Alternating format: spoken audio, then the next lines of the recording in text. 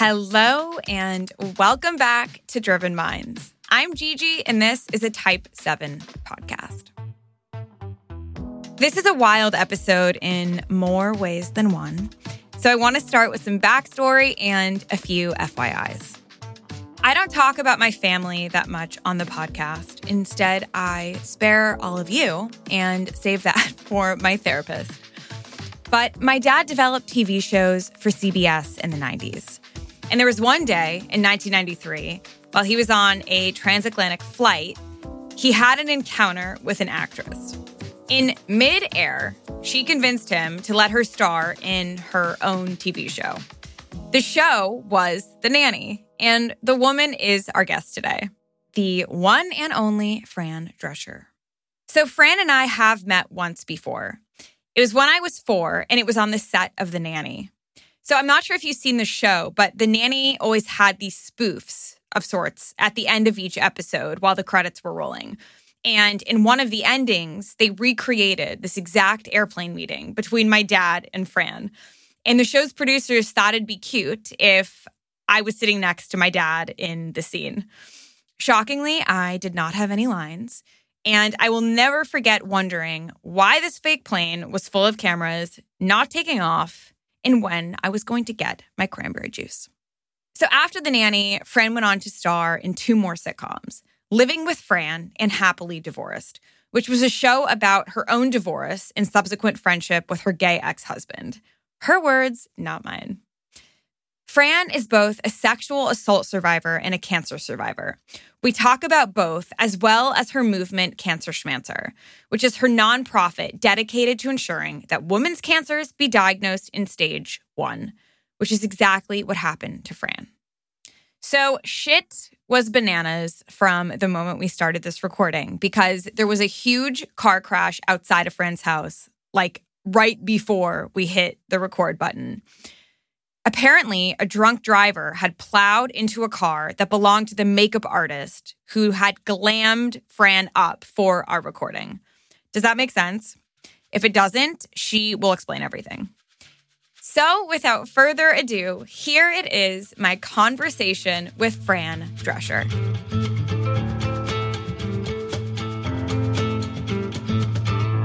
Hi, everyone. Hi. Wow. Hi, darling. How are you all? Wow, it's rock and roll time here, let me tell you. What's going on? Oh, my God. There's a drunk driver hit 3 cars. No one was hurt, but my makeup man's car is totaled. Unreal. He has insurance, though, right? I mean, of course, yeah. Okay. But still, what aggravation. We were having such a lovely day getting ready for this podcast. And he said, I just heard a loud crash. I said, it's probably an accident. Don't go out yet. Let me just look on my security camera. Right. And he said, oh my God, it looks like they hit my car. But this was a drunk driver. Unreal. That guy is already in handcuffs. No. Oh, the police is already there. Yeah. There's lots of sheriffs outside talking to some girl who's a witness. Oh, my God. Okay. Great. Okay. Well, here we just another Wednesday, you know? Yeah. I'm so sorry about your glam team's car, but you do look fantastic. They're the best. They're the best. And I'm just... So you may hear sirens. You may hear a very, upset, crying makeup man in the background. Oh, bless because it was his car. Oh, my God. But I'll take him to Soho House for a nice stiff drink after this. There you go. There you go. I see our episode quite often. Do you really? I can't believe you remember it. Have you... I know every episode. Thanks. Have you seen it lately? I have. It's on HBO Max. You can just look at that episode. I know. And of course I've seen. I mean, I've been watching reruns because the feeling that The Nanny gives me is like a warm cocoon childhood hug, because it was the show I grew up to. That's how all the millennials feel. And that's why it's gained so much popularity now. But the scene that we played out was a fictionalized account of something that really happened. And you were so cute. And you had like a big bow in your hair. That was my mom's doing. But I've heard it from his side of how it really went down. But I want to hear it from your side, from start to finish, of what the actual interaction was like. How the show got started and everything?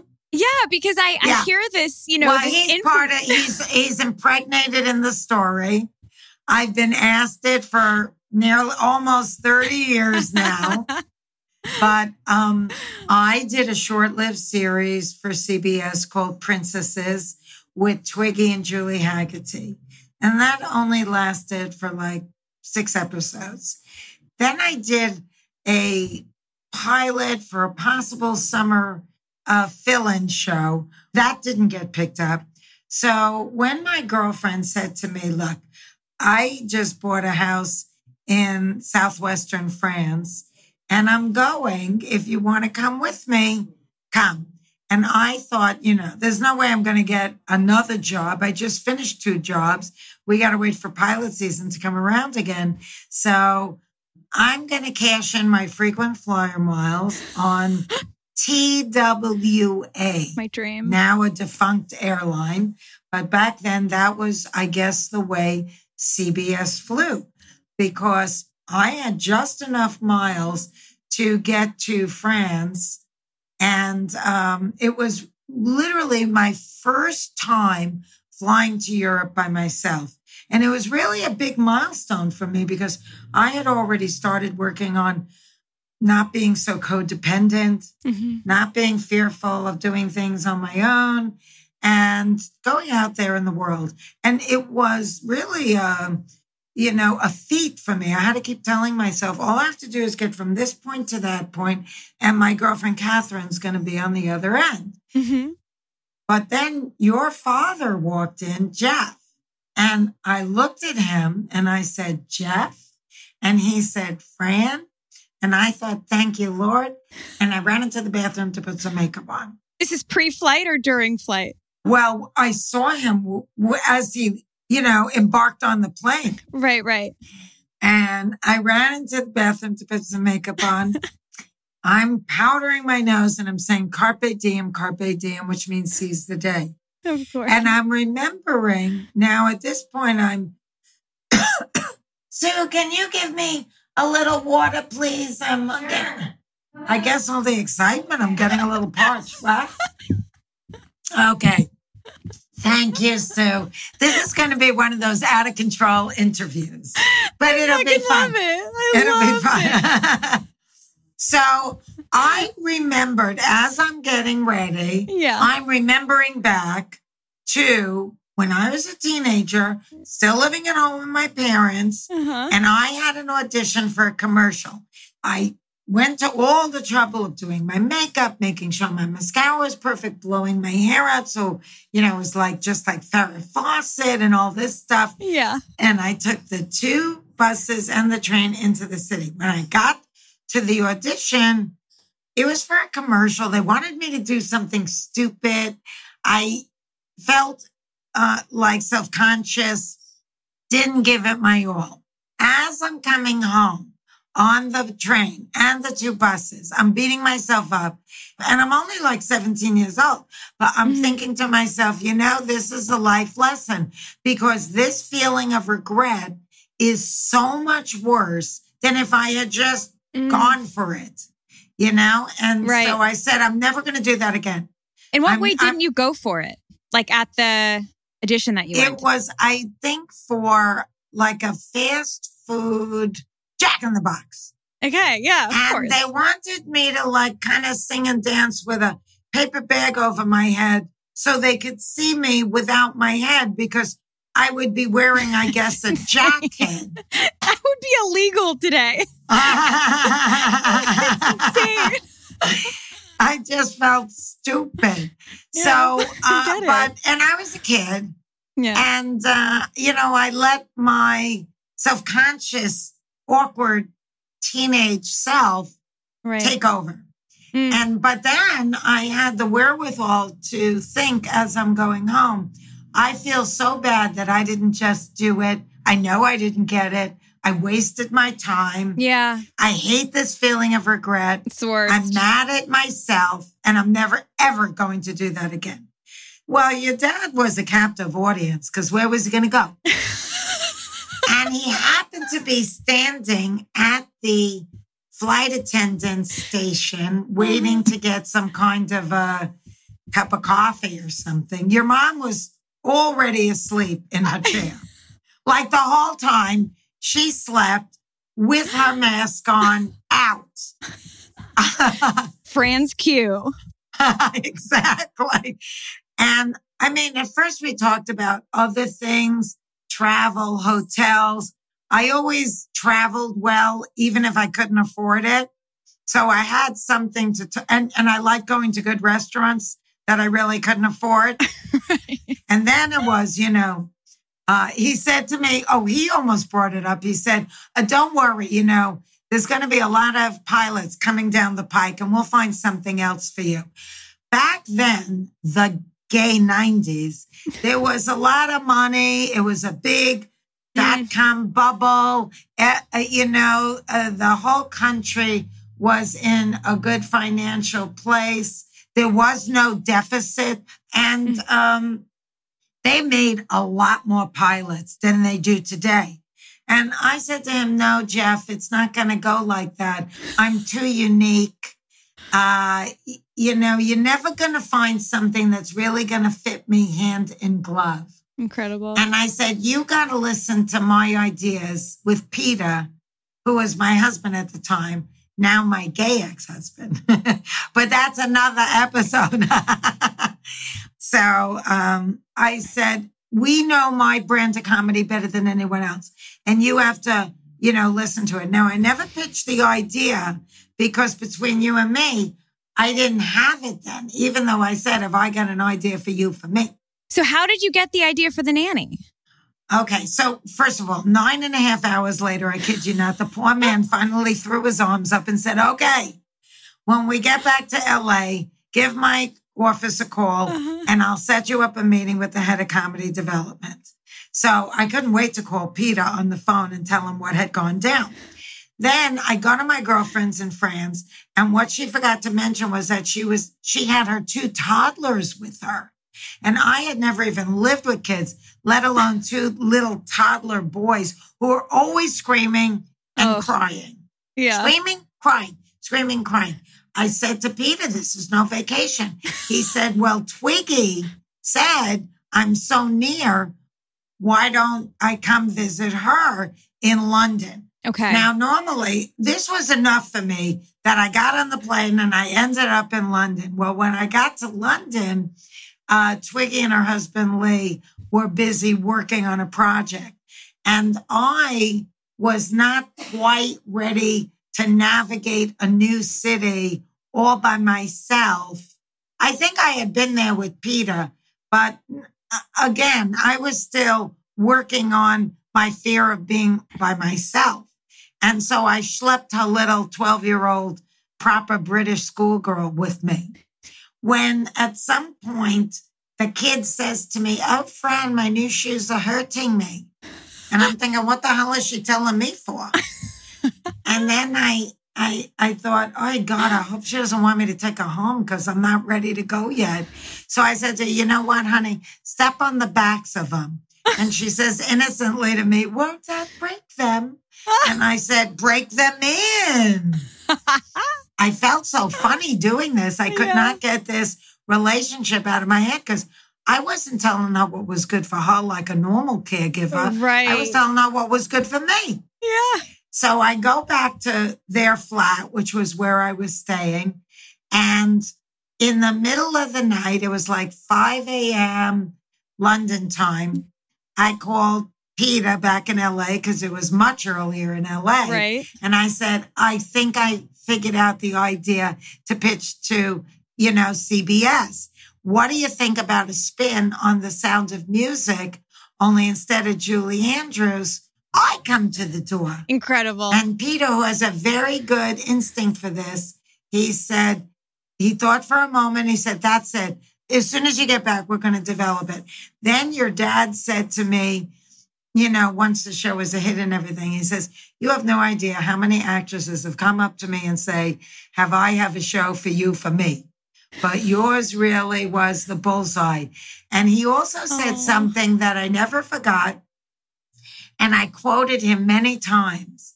He said, Fran, you are a Russell because you have the curves of Jane Russell, the comic timing of Roz Russell, and the tenacity of a Jack Russell. I love it.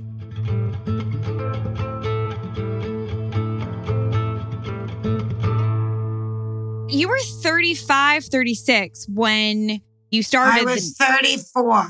34. So 34 when The Nanny started. Right, 34 when we did the pilot. When you did the pilot. And then it was picked up pretty much after, right? Yes. I mean, they wanted to do a piece of the script, like a 15-minute, they call it a presentation pilot. We were determined to do the whole script. We said, well, beg, borrow, and steal. Yeah. It wasn't the set. If you look at the first episode, which is the pilot, it's not what became the Sheffield Mansion. A lot of the clothes were from my own wardrobe. We kept it really lean and mean. But I'll tell you another little inside story about that. Your dad called while we were still writing the pilot script. And he said, I have great news. Procter & Gamble wants to buy the show outright, which is an unbelievable thing. Yeah, of course. Advertising money right there. Right there. It's done. Yeah. The only codicil is that the nanny has to be Italian, not Jewish. Unreal. But you wrote the show as Fran Fine being Jewish, right? Absolutely. Now, this circles back to me hating to live with regret. Yeah. And I knew that even though this was my big break, because I had made a commitment to myself that I was going to get on the inside of the business in a big way. I realized I don't like working for other people. And I often think that I have better ideas. Where does this confidence come from, though? I mean, I love it, but I guess, look, my mom told me when I was in junior high, what they call middle school now, you don't need to take typing because you're going to have a secretary.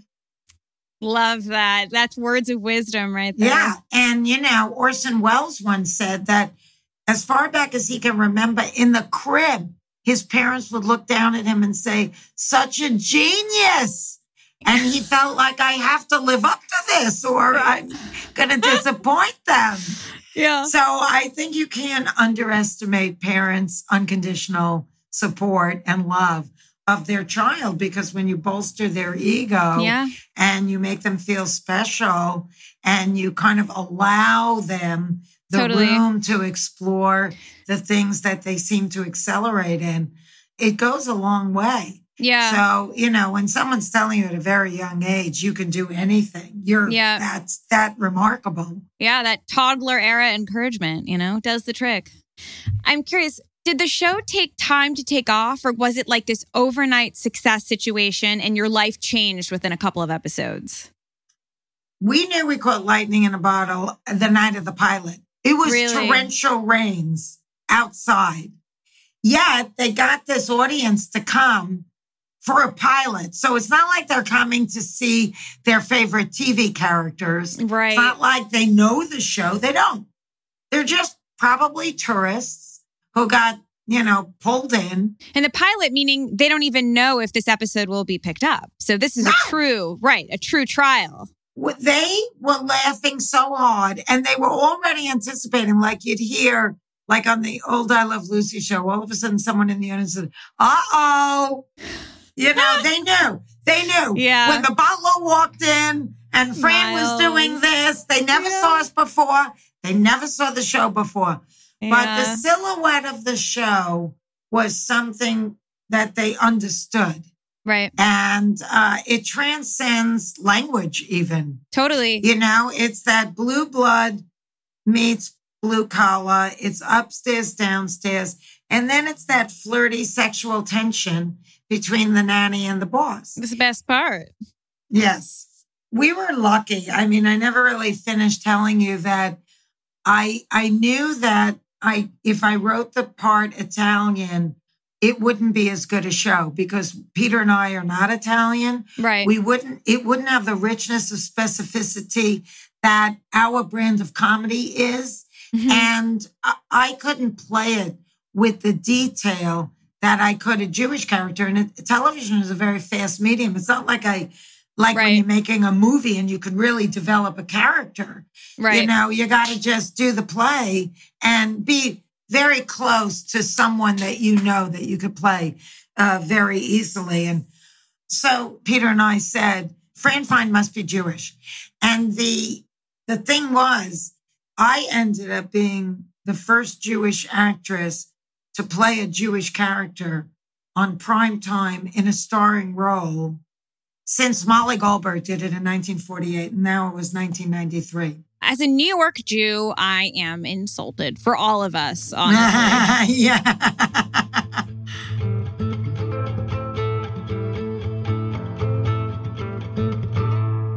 This was the first role that you really broke out. All of a sudden, is it kind of like an overnight celebrity level fame? Like after season one, did Dan Aykroyd, who is a friend of mine, said to me, because I did a movie with him before The Nanny, I think even before Princesses. And he said to me, when The Nanny started to sizzle, your life is going to change now and be prepared because you're going to have to go through a lot of steps to secure your privacy. Right. And that's going to be the biggest change in your life. And he was absolutely right.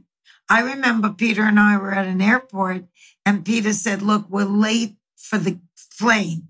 Don't talk because, you know, it's hard for me to say no to fans if they want me to, you know, sign an autograph or something. Right. Back then, luckily, everybody didn't have a camera phone. Right. So it was just if you happen to have a camera on you. But of course, when you're at an airport, a lot of people do. Right. And I hate to reject people. So he said, just don't talk. And then, you know, I think he asked me one thing and all I said was, and everybody turned around on the escalator. The voice. And they said, Fran. Yeah, just from an Incredible. So the voice always gave me away, even if I had, you know, a hat on and sunglasses and stuff like that. Yeah. But I think I'm very blessed because the character is so beloved. Right. And I tend to present myself in a very authentic, open book way. Right. And the character's name and my name is the same. So people kind of think we're the same. Right. And I get a lot of positive affection. Right. You know, can I hug you? How are you feeling? Wow. You know, I love you. And all different walks of life. Everybody. Is that ever off-putting or do you ever feel like your safety is jeopardized by your fame in any capacity? And is it ever too overwhelming? Or are you sensitive? You know, I was a victim of a violent crime, right? I do, which I want to talk about as well. Yeah. So when people come towards me, you know, I don't really know what they want. They think they know me and they know what their intentions are. Right. But I really don't. So if I'm not with somebody, I'm usually with my dog. Mm-hmm. Even at airports and things, I want to have a buffer, they call it. So I can get around on my own too. Yeah. I don't want to be restricted. Do you think you mentioned that you were afraid to go to Europe alone without someone. Do you think part of that was a byproduct of your sexual assault? I think that I've been codependent. I met Peter when we were 15. And I ended up marrying him. Right. And I didn't go away to college. I didn't go away to camp. I never backpacked through Europe. Mm-hmm. I like to stay home with my parents. I think I always had a little bit of that in me. that just compounded when I became a victim. It just, I think, exacerbated what was already a little bit of a phobia. So I definitely have worked myself through this, and I'm very proud of myself for that. I do a lot of things alone now. Right. I went to South Africa by myself. I've been to Europe by myself. I live alone, and it's remarkable. I amaze myself. Sometimes I actually think to myself, oh, did I put the alarm on? I better check. Oh, I forgot. Wow. That's really something that I would be just such a different person that I could relax and forget to put the alarm on. So, yes, I've come a really long way.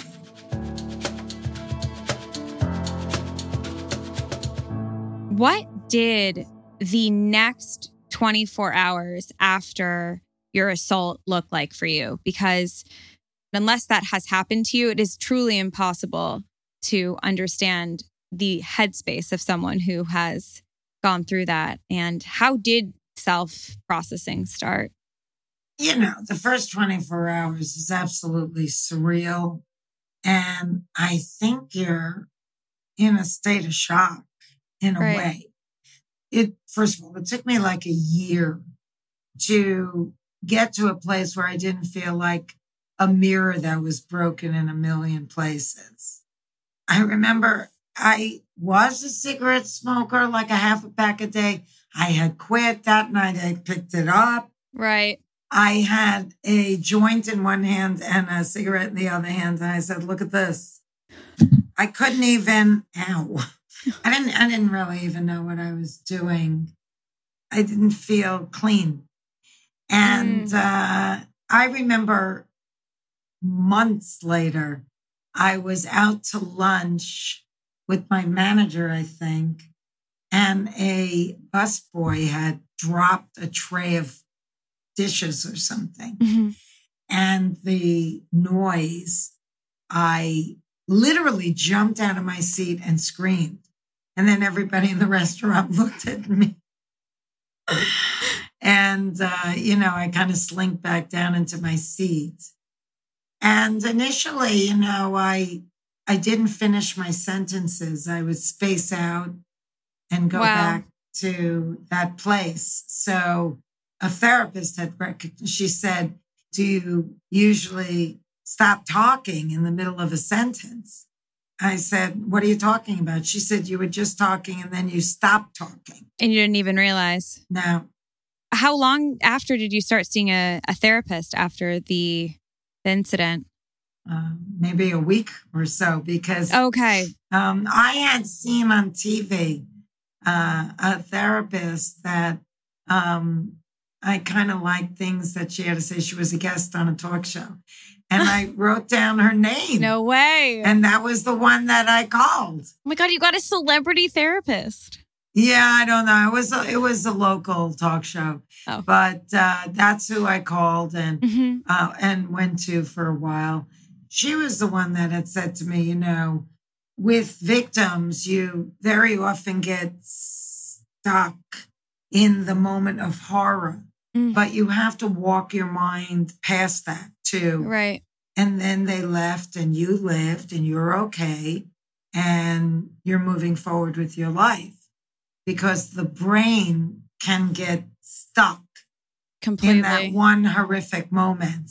And you have to really, it's very important when you're going through anything, not necessarily a victim of a violent crime, but anything really, that you are open to speaking to a trained ear who can help walk your mind through the post-traumatic stress.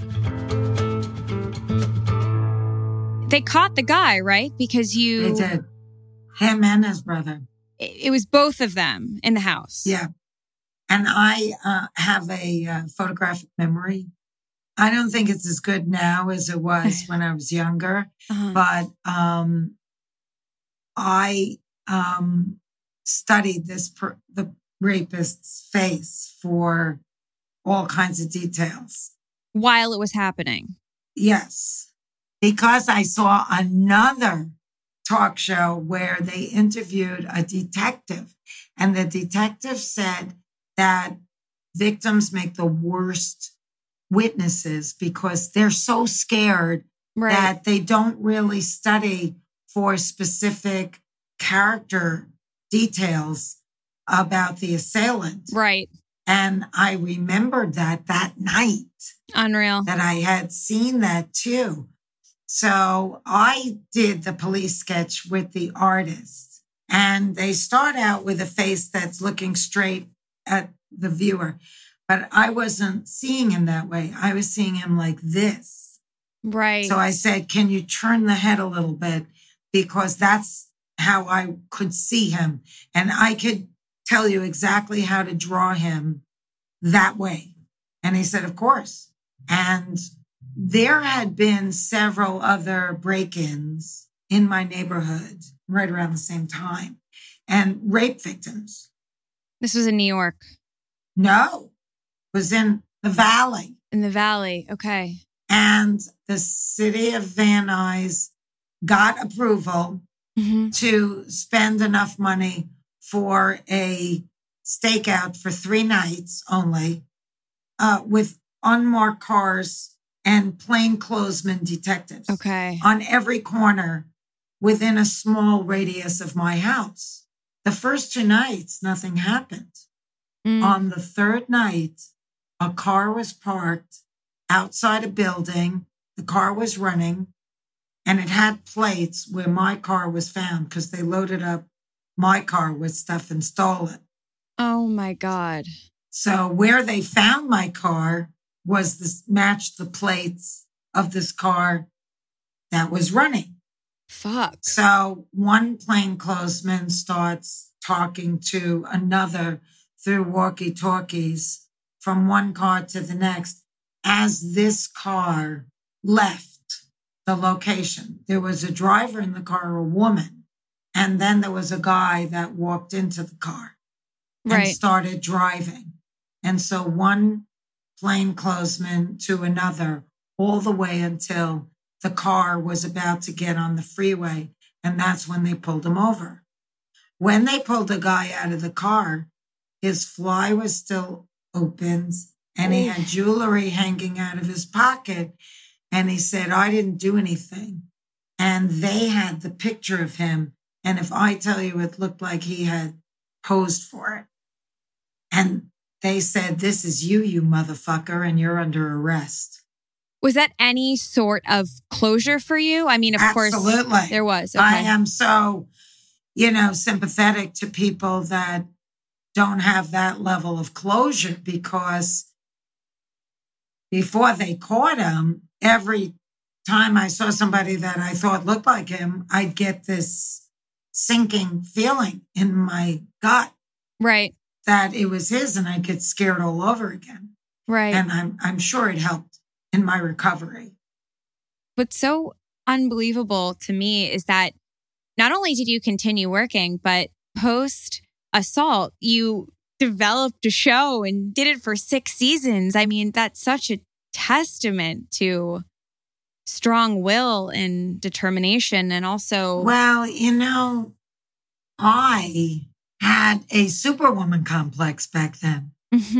Now I know that I'm human and I walk on the ground with everyone else. I've had cancer.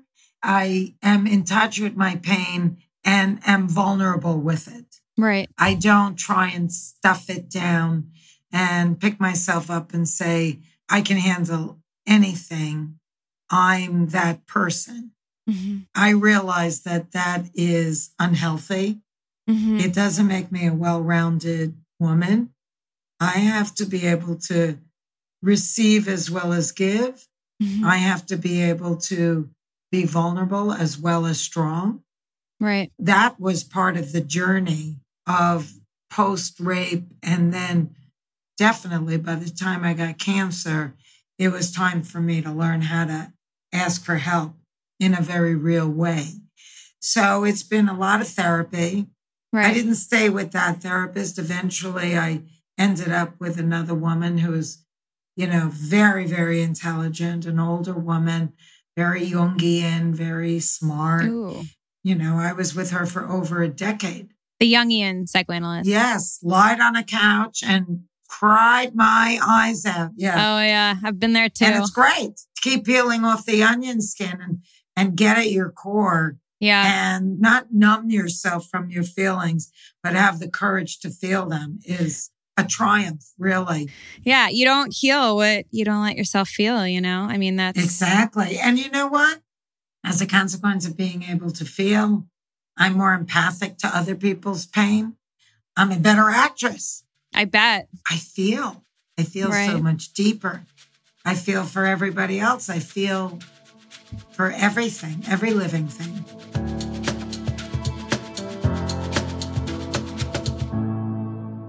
It's so funny. I just wrote this article for Vogue about highly sensitive people. Do you know what this is, an HSP? No. A highly sensitive person. It's these people that feel everything so deeply, and your senses are super attuned. Like, for instance, when I first watched Titanic, I started gasping for air as I watched the passengers gasp for air. I smell gas leaks when no one else can. I'm woken up by the drop of a pin, and it's these people that feel everything so much more than everyone else and need time to digest it alone, separately, at the end of the day. Everybody in my world knows that I cannot take scary movies. Same. Or even things that are intense, like those 10 o'clock police shows, detective show. I can't. Same. But I can't do it. And my friends will always say, oh, have you watched this? It's not for you. Yeah. They're talking to other people in the room. Yeah, and they'll make a point of saying it's not for you. Yeah. And, but, I am the same. I feel like I'm the same way as you now. Yeah. I mean, I don't even kill bugs. I also don't. I kill ants sometimes, but I also don't kill bugs. I always do the cup and the paper thing, and then you kind of just right. But I don't like to kill ants. Sometimes I'll vacuum them up if they get a little too much. Yeah. But there's ants everywhere. There are little ants everywhere. It's an illusion that our home protects us from anything but, storms, rain, cold, those elements. Yeah. Otherwise, it's like a wood structure that's filled with life. Yeah, absolutely. I also read so much of your Cancer Schmancer work, and I felt like I was reading my own thoughts when you're talking about how the home is the most toxic place. And I mean, unless you cognizantly buy, it so easily becomes a place of your own self-destruction. Like, it's truly a hell of your own creation with... Absolutely. Well, we have a very progressive, I founded an organization, Cancer Schmancer Movement. Everybody can go to cancerschmancer.org and learn about it, because what we do is pivot the way you look at your health. And you are responsible for your own health and well-being. And the way you live equals the way you feel. Yeah. So you have to be in control of the way you live, because that's 98% of why you have dis-ease. And nobody in the health space really does a lot of talking about that. They're all looking for the next big chemo, the next great prescription drug. And it's like, for us, food is medicine, and detox your life, is something that we stand behind. And Detox Your Home is our program, because we have so much air pollution in our home. It's more polluted than living across the street from an oil refinery. Mm-hmm. And people don't even realize, because they're watching TV, they're watching the commercials. They think that, Febreze and all of this industrial farmed foods and all of these personal care items that are filled with carcinogens, all of it. Yeah. It's so unhealthy. And what's really bothering me is, through this whole pandemic, how little on national broadcasts, if any conversation, is about, hey, Let's use this as an opportunity to bolster our immune system and get healthy. Let's see this as an opportunity. But that's not what's happening. Why? Because 80% of ad dollars on news programs is big pharmaceutical drugs. Really preaching to the choir here. I know you had a health 180 where you started thinking about all this, but was this at all in your consciousness before your cancer diagnosis, or did this really come after all of the heavy research and the 180ing your diet? I think it really came after. I can't say that I was. Now, of course, we're going back 21 years. So I don't even know what the situation was like then, but I wasn't like reading labels to find organic. Right. I tried to always stop and smell the roses and enjoy my life. But I did allow stress to get the better of me a lot of times. And I wasn't fully connected to my vulnerabilities or, things like that. So when I was diagnosed with the cancer, I thought, okay, I didn't spend all of this money in therapy to do the same thing I did when I was raped. This is the challenge right here and now. If something bad happened to me, I wasn't going to compound that by doing something bad to myself. Right. And using it as an excuse. Also, what I learned in my therapy, which I didn't know back then, was that I had a habit of numbing myself from my feelings. Preach. So, when I would go into the therapist's office and she said, you can't be stoned in here. This is all about feeling your feelings. So by that point, I understood that I shouldn't numb myself from my feelings. I knew that. I wasn't doing that anymore. I was expressing myself to people that triggered me. Right. People that rather than confront, I didn't have those verbal tools. I would just get high. I stopped doing that many years before the cancer.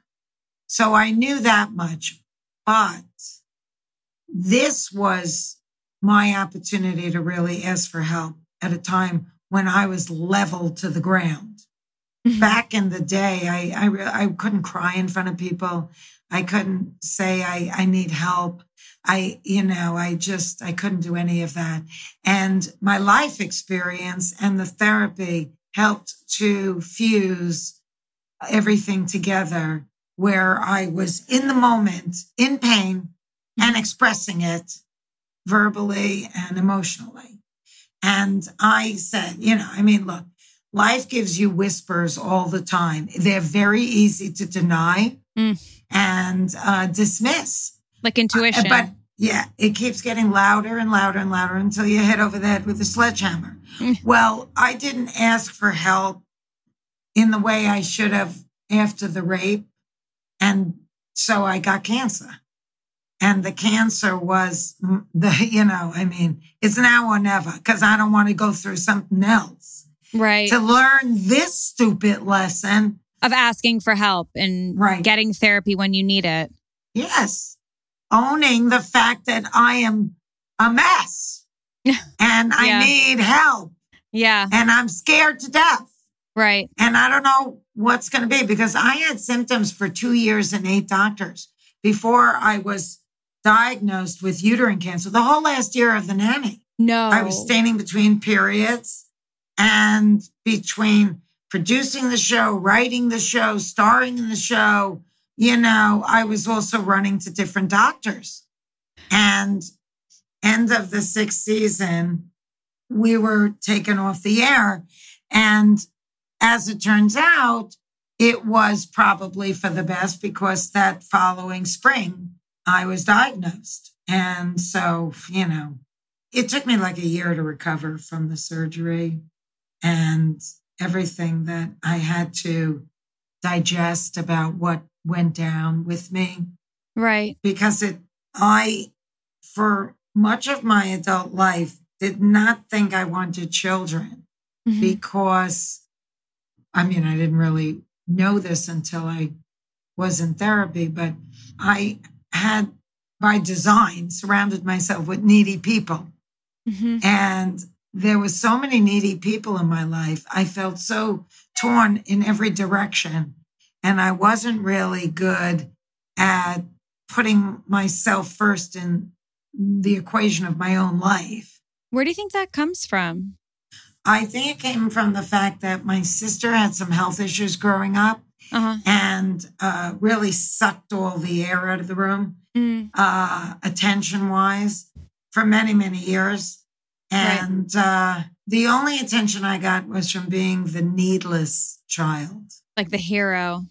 And for being helpful, but not having any needs of my own.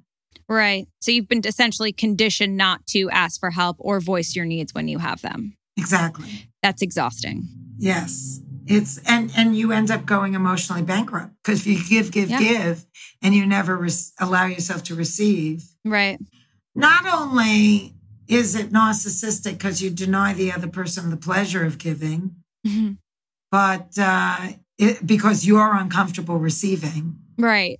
And in the beginning, I would actually say, I'm not comfortable with you picking up the check, but it's in my therapy to do so. So I'm simply going to say thank you.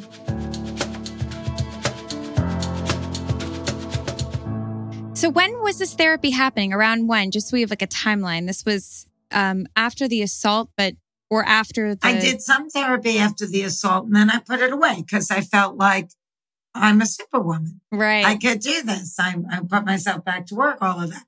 Then it was like maybe a year or two into The Nanny. Now I'm famous. The show is wildly successful.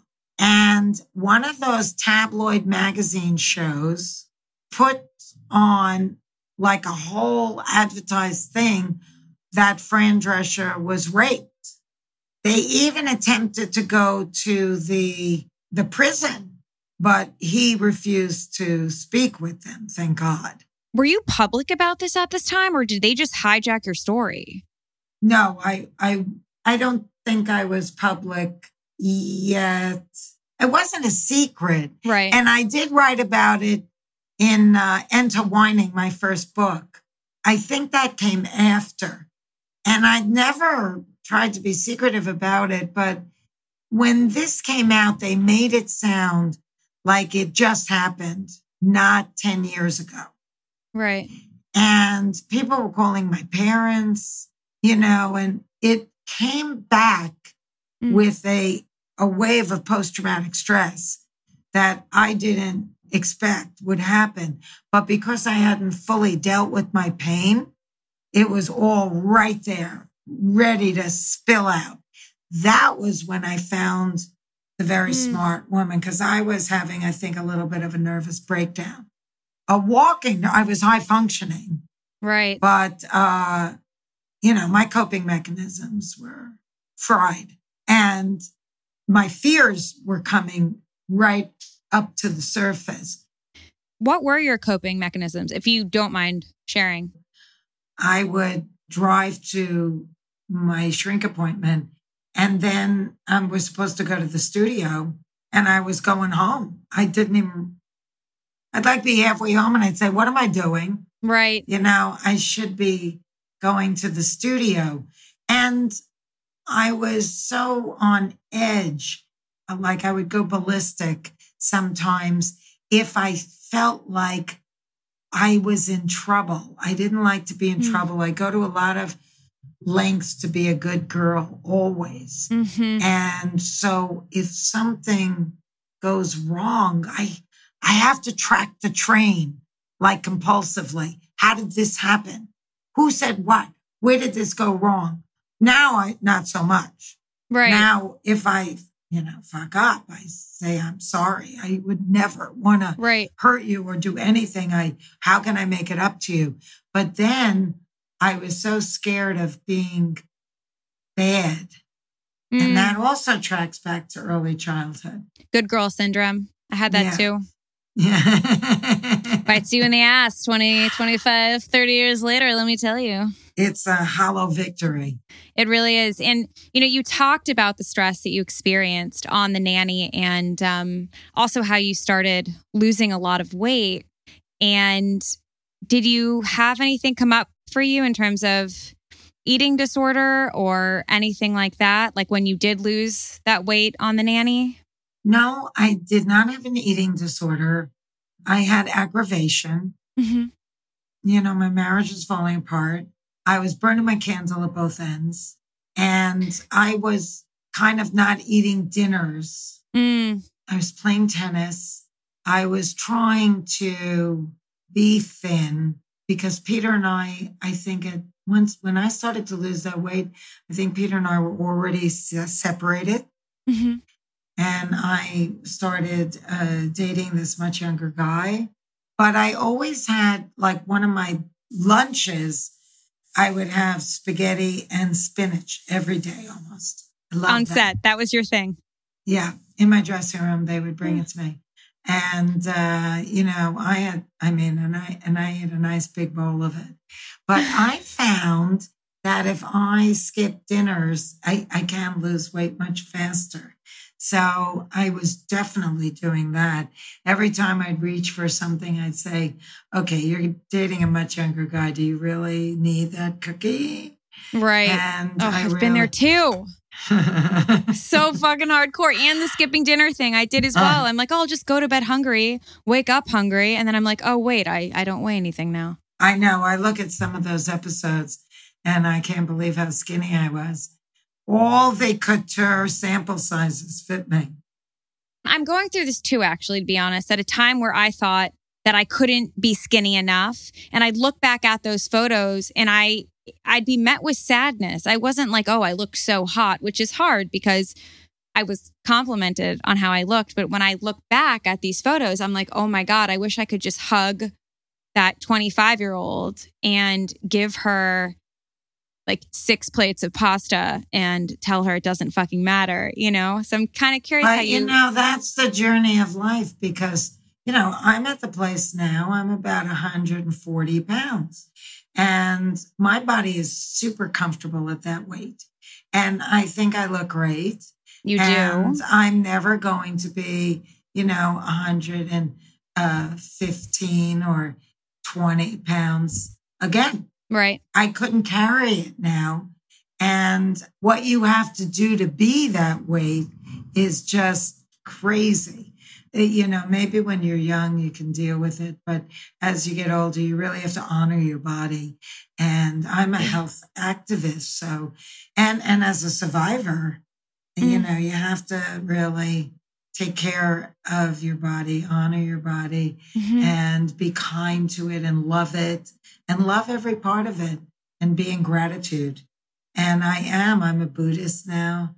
And, Buddhist Jew energy, or full Buddhist? A Buju. I like that. I am stealing that from you. Yeah, it's a philosophy that can complement anybody's religion, quite frankly. Yeah. It's not considered a religion. It's a philosophy on how to live one's life in the present, in gratitude. And burning your candle at both ends is very self-destructive. And I would never do that again. But back then, I was driven by compulsion because I didn't really have myself figured out yet. Yeah. And now I feel like I'm far enough along in my self-awareness, on my journey of self-refinement, that I can really love myself and be kind to myself and find real balance in my life.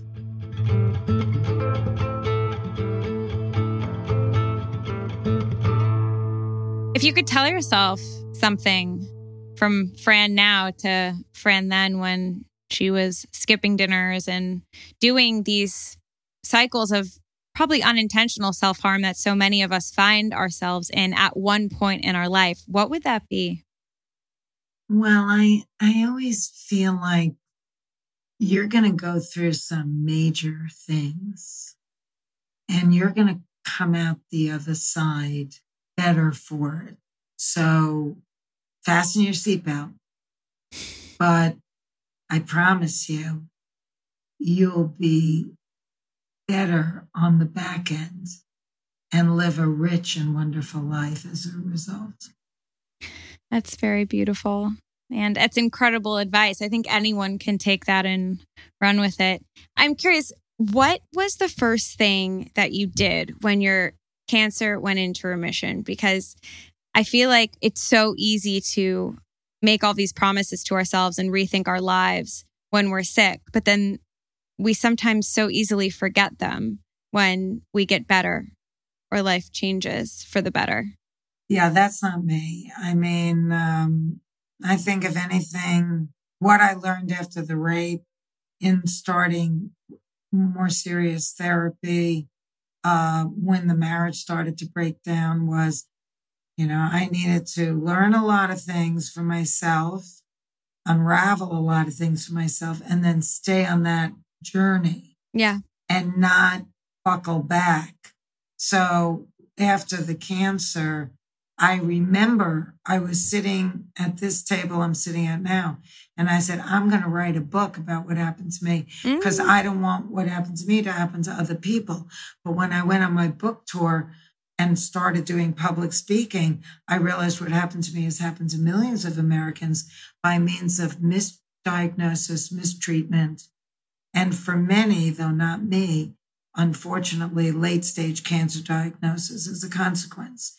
So I knew that the book was not the end, but just the beginning of what was to become a life mission. And I started the Cancer Schmancer movement. I got a law passed in Washington by unanimous consent, which means all 100 senators said, yes, Fran. And I was written up twice in the Congressional Record. And then I was appointed public diplomacy envoy. So I turned my pain into purpose. And that is extremely healing. The book was very cathartic. And then turning pain into purpose helped to make sense out of the senseless. Because now I say, okay, I got famous, I got cancer, and I lived to talk about it. So I'm talking. And that makes sense to me. Last question. What drives you? I think the brevity of life and a unquenchable desire to have new experiences, climb new mountains, and keep self-improving, learning. That's all a big MO for me. That, my friends, was Fran Drescher. You can follow her on Instagram at @officialfrandrescher and me at Gillian Sagansky. I always want to hear what you think of this episode or any episode. So DM me with comments, questions, concerns, who you want to hear from next, the whole shebang. I'm going to go rewatch my episode of The Nanny and weep for the passing of my youth. Until next time.